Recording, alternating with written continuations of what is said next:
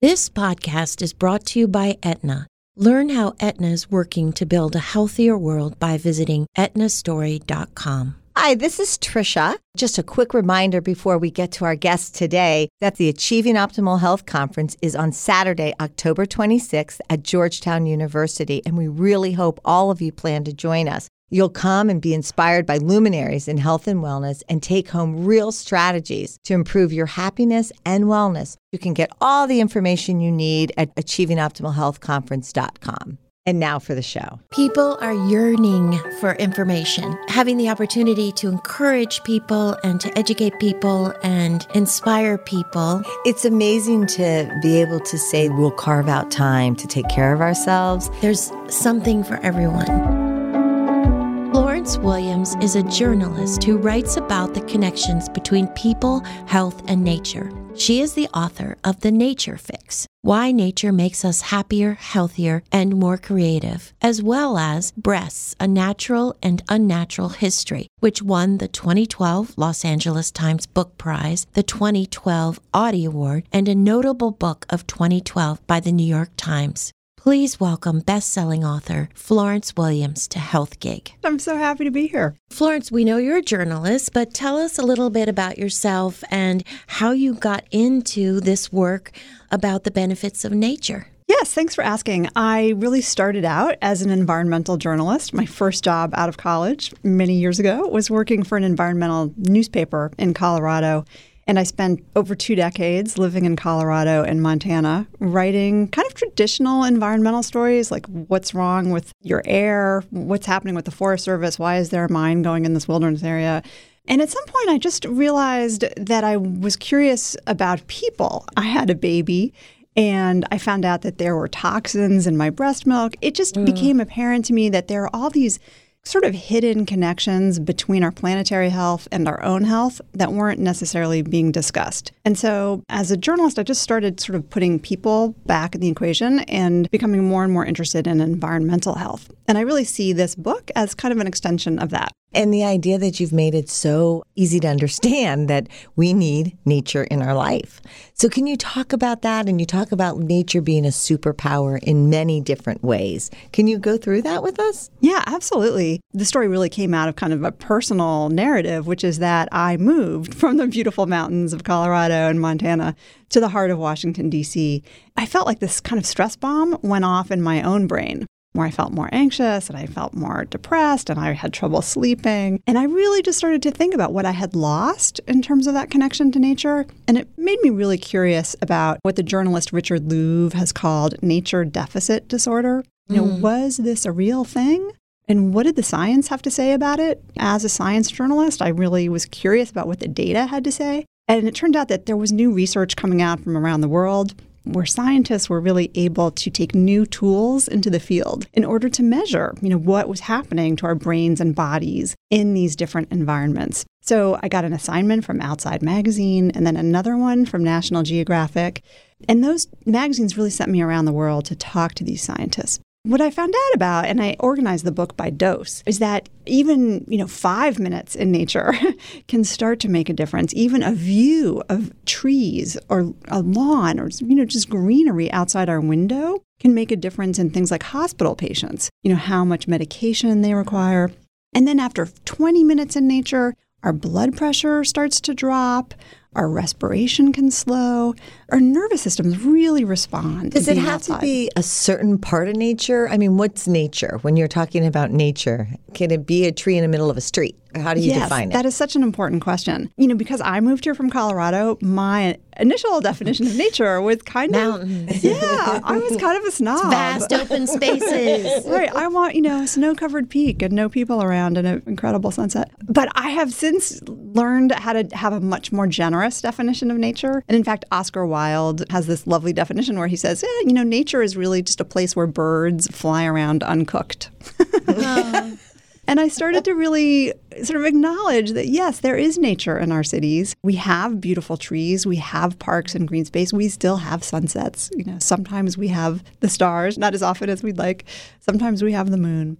And I have really learned how to sort of find beauty in the city as a way to calm down and to find beauty where I can find it, because now I know so much about how it is helpful to us. Patricia and I always love the science behind everything. When you were in Japan, weren't you involved in some studies that studied college students and hanging out in forests as opposed to city streets? Japan was actually the first place I went because as a country, it has really promoted the policy of forest bathing, what they call Shinrin-yoku. And this is what I wrote about for Outside initially. Forest bathing is just the practice of really opening up all of your senses when you're outside. And in Japan, they now have several dozen of what they call forest therapy trails. What, again, does that look like? It's really just a trail. It's just a trail. But because it has a designation like that, I think people know it's a place they can go where they can feel better. And also there are all these rangers who will tell people from Tokyo, here's how you forest bathe. And they're trained. They're trained. And there's a really specific set of what they call sort of invitations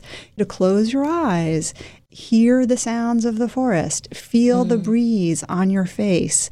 These are invitations that do help engage all of your senses. And that, in turn, is what's really linked to these wonderful benefits we see in our nervous systems. So that's when we calm down. We have to kind of put aside our to-do list and all the things that are still churning through our brains when we sort of go for a quick walk in the city. And so these invitations help pull us out of our thinking mode, help our sensory brains turn on. And that's kind of when the magic happens. That's that mindful state. That's when we see that changes in blood pressure drop even after 15 or 20 minutes. People's moods are reported to increase. Their heart rate variability really changes in a way that's kind of more beneficial for stress. So to get those benefits, do you have to consciously say, I am now going forest bathing? I don't think you have to take those steps. I think what the steps do is that they give you a little bit of a shortcut. I don't necessarily take all those steps, although when I am on my sort of daily walk, and I really do try to do one every day, even if it's 30 minutes, in the parks near my house, I will sort of say to myself, oh, wait, what am I hearing? Yeah. Which birds are around? Oh, I want to find out which blossoms are coming out this week. And otherwise, I will just kind of space out and think about what's for dinner. We all do that. And because I don't have a half a day or 3 days to lie under the stars, it is helpful, I think, to give myself certain cues just to pull me out of that busy city brain. This morning in preparation for the interview, I told Trish I went forest bathing. So I decided to listen to the sights and sounds and notice the smells and everything. And one of the things that I noticed were the songs of the birds and how beautiful that was. And you talk about the effect of the sound of birds. There are researchers out there who are studying all of these elements of nature and sort of how they make us feel. And so there are some scientists who are really looking at bird sound. And they're also, by the way, looking at urban noise pollution and the many ways that stresses us out, especially these low rumbling sounds of, highway traffic or road traffic. And, of course, airplanes. There's so many of them in my neighborhood. The leaf blower. I heard you talk about the leaf blower. They are the bane of my existence, especially because I work at home. And so I just hear them all day. Yeah, so what the science has shown is that when we hear birdsong, and also, by the way, when we hear water sounds, like a creek, or sort of gentle wind sounds through the trees, those are the three sort of magic sounds that really help us feel centered and grounded and kind of slow us down a little bit. If you think about it, when birds are chirping, sort of all is right in the world. And we evolved with those sounds. Our brains, our nervous systems evolved outside, right? For almost all of our existence, except for the last, 100 years, we have lived in more naturalistic environments. And so it makes sense that our brains on some levels just feel comfortable outside. And our nervous systems, our perceptual systems know how to interpret those sounds and those visual cues of being outside. Whereas driving through a traffic circle in Washington, D.C., it's very overwhelming to our senses and our nervous system. And we have to actually filter out kind of the sensations of modern life, which is an exhausting task. That's so true.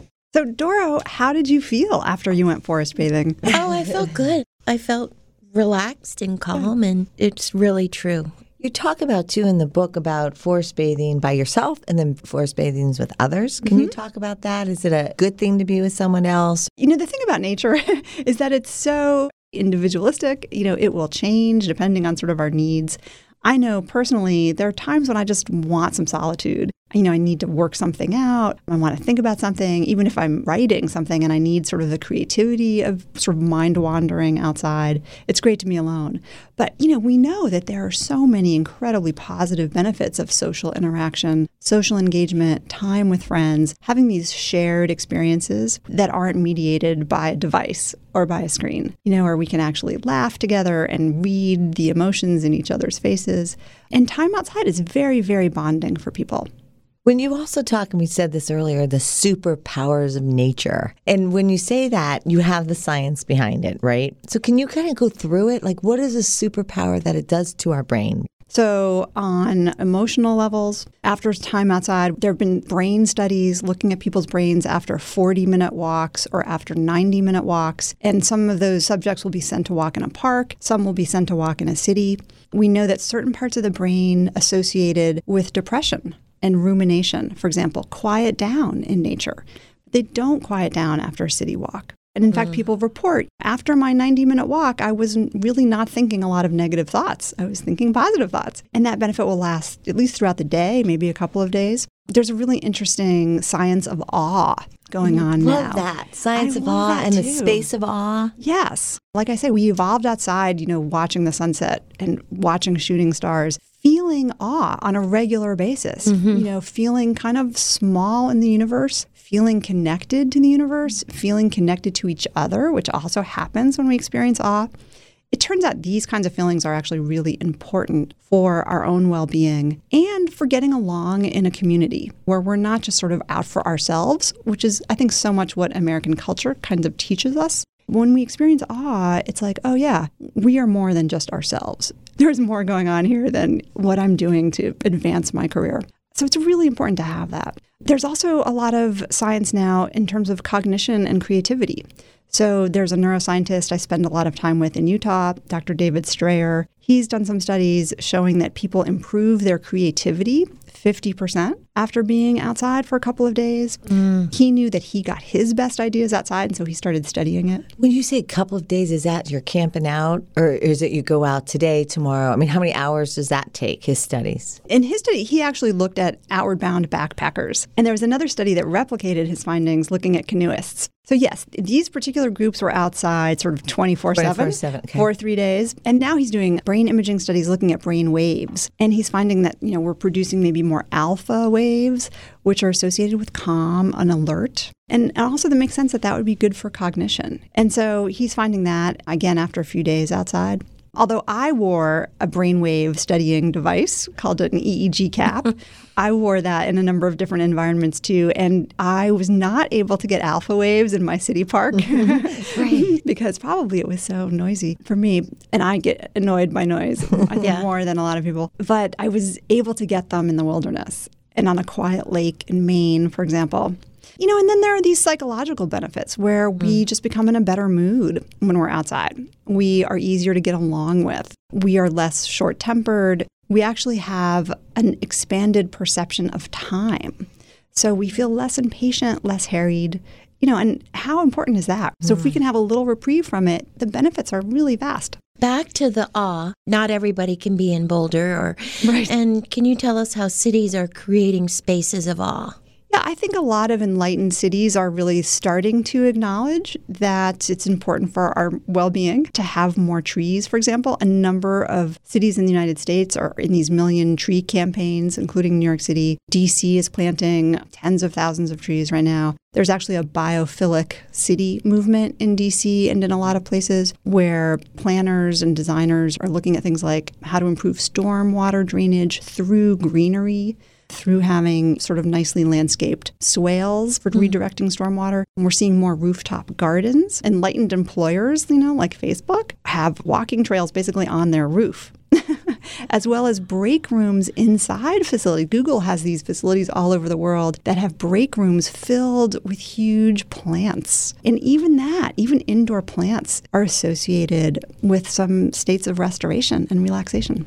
And I was going to ask you, for people who can't get outside, how do we bring the outdoors in? What are people doing? And I guess they're doing it at Facebook. Yeah, they are. And I also love that many architects now are embracing some of these concepts of biophilia. So they're designing spaces with more natural daylight. spaces where you can kind of tell what's happening outside. You can like see the sun, sort of moving along the walls inside. Temperature variability within the buildings. Again, more of these sort of green walls and fountains inside. Natural materials. I think there are a lot of ways to make our indoor spaces more conducive to stress reduction and to productivity. It turns out that we're more alert if we're working in natural daylight. We all need the sort of bright light that we get from time outside. It helps us sleep better. It helps us feel more alert while we're working. Some people are looking into virtual reality. So, for example, there's a prison in Oregon where there are videos of nature sort of displayed on the walls in the gym. The inmates who exercise in those rooms have fewer incidences of aggression. They feel better than the inmates who are exercising in sort of a blank room. Just the idea that we seem to act like we are not part of nature.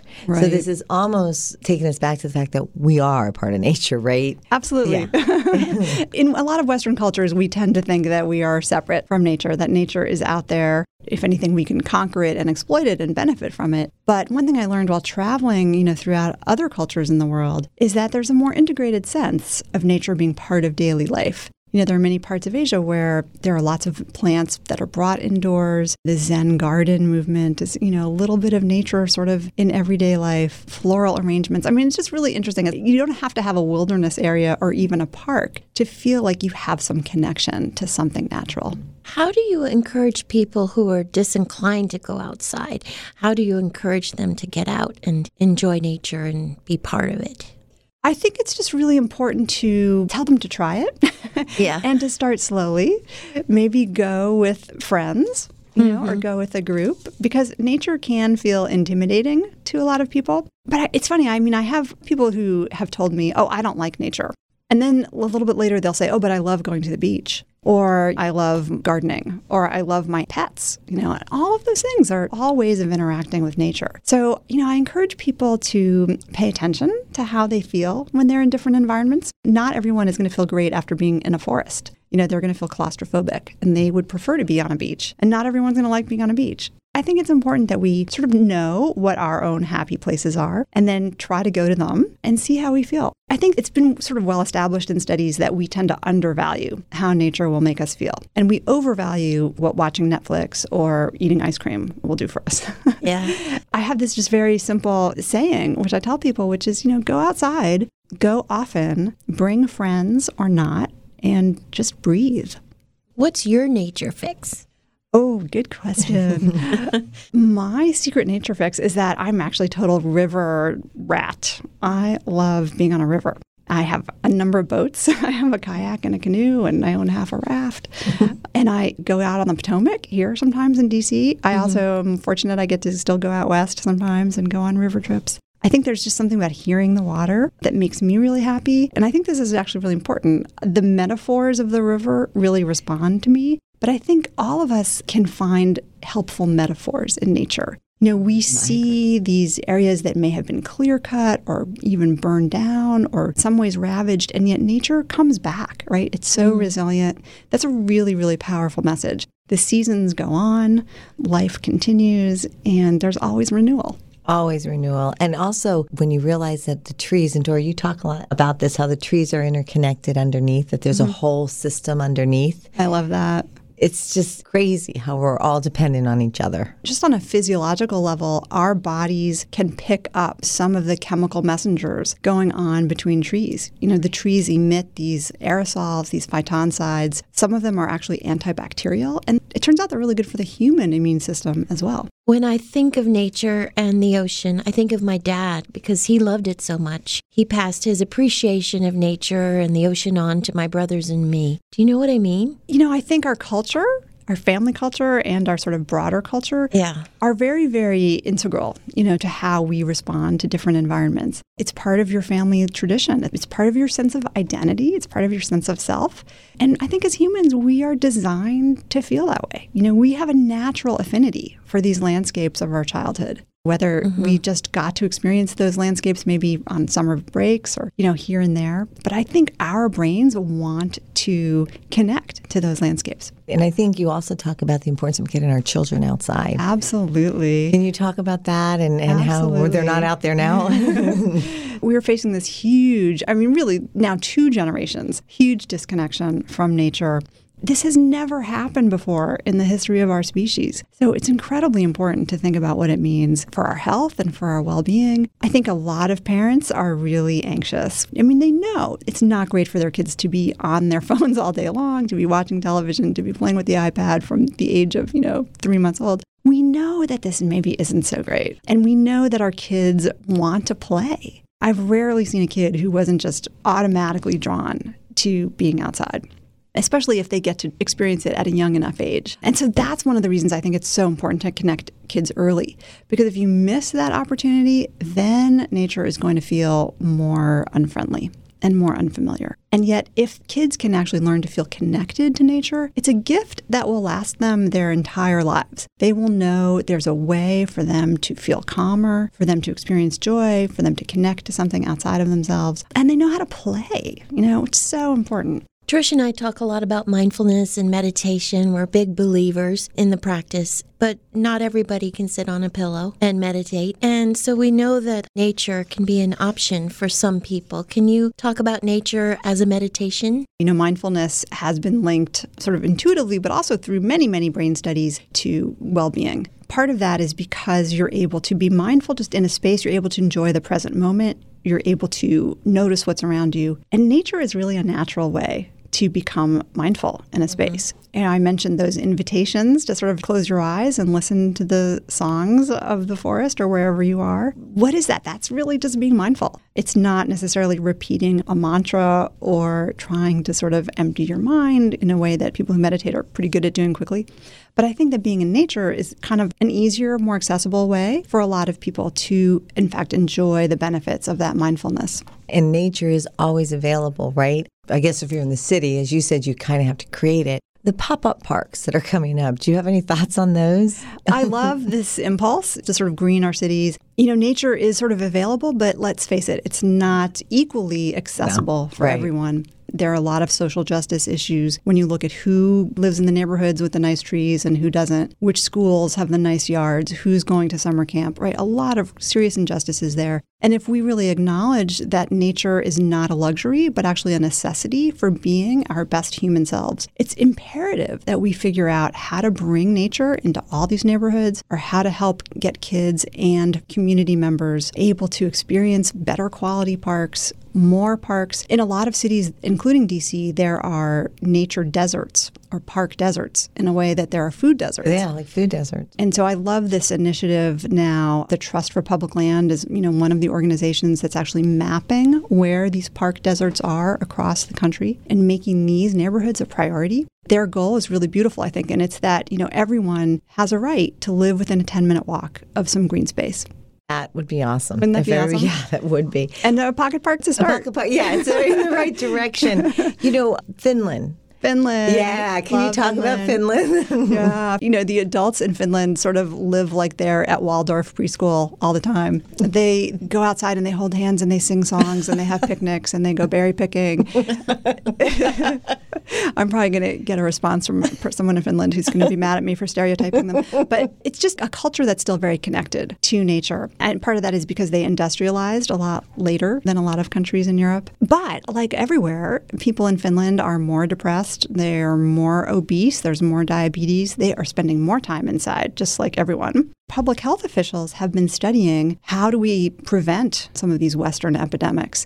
And interestingly, they now have a specific sort of dosage recommendation for time in nature. And what the health officials are saying in Finland is that we think everyone should have a minimum dose of 5 hours a month of time in nature. So if you can get 10 hours a month, that's better. But 5 hours a month will actually prevent mild depression. So that's really a strong statement. Who knows if it'll apply to other cultures, but that amounts to 2 visits a week, 30 to 40 minutes each time. And not requiring the conscious idea of bathing in the forest, or No, they just get out in nature. Just get out there, sit on a park bench. Eventually, your sensory brain will wake up. You don't necessarily have to follow any kind of protocol. Right. Eventually, your brain will realize it's in a beautiful place. In New Zealand, I hear there's a snorkel trail. Oh, I love that. Well, so that's really an example of how a city is trying to sort of build a space of awe. Wellington, New Zealand is on the coast. I guess there are some really cool things to see under the ocean there. So there's a designated snorkel trail. So you can put on your snorkel in downtown Wellington. I love that. Wade out into the ocean and have a little swim. Is your favorite poet Mary Oliver? I love Mary Oliver. Okay, so can I tell you a quote from Mary Oliver? Yes. Let's see if I can sort of do this from memory. Let me do what matters. And then the other part of that quote is, that is standing still and learning to be astonished. So beautiful. Beautiful. Talk about awe, right? Talk about awe, How to cultivate awe. Well, Florence, that went so fast, but we are so happy you came to talk with us today. We've loved having you. You have some podcasts on Audible, award-winning, I might add. One is called Breasts Unbound. Is that correct? Yes. And the other is The 3-Day Effect. Was it Breasts Unbound that won the Gracie Award? Actually, both. Both won the Gracie Award. I just found out about the other one about a week ago. But both of those podcast series, and their 6 to 8 part series, are based on my 2 books. So one is based on a book I wrote about breast health and environmental health and through our body parts. And the other one is based on the Nature Fix book. Fantastic. Thank you so much. Will you come back? Absolutely. It's been such a pleasure. Next time we'll have to do it while we're outside on a hike. Yeah, We can do a walking podcast. That would be great. Let's That'd do be it. awesome. Thank you for joining us on Health Gig. We loved having you with us. We hope you'll tune in again next week. In the meantime, be sure to like and subscribe to this podcast and follow us on healthgigpod.com. I'm Trisha. And I'm Doro. Be well.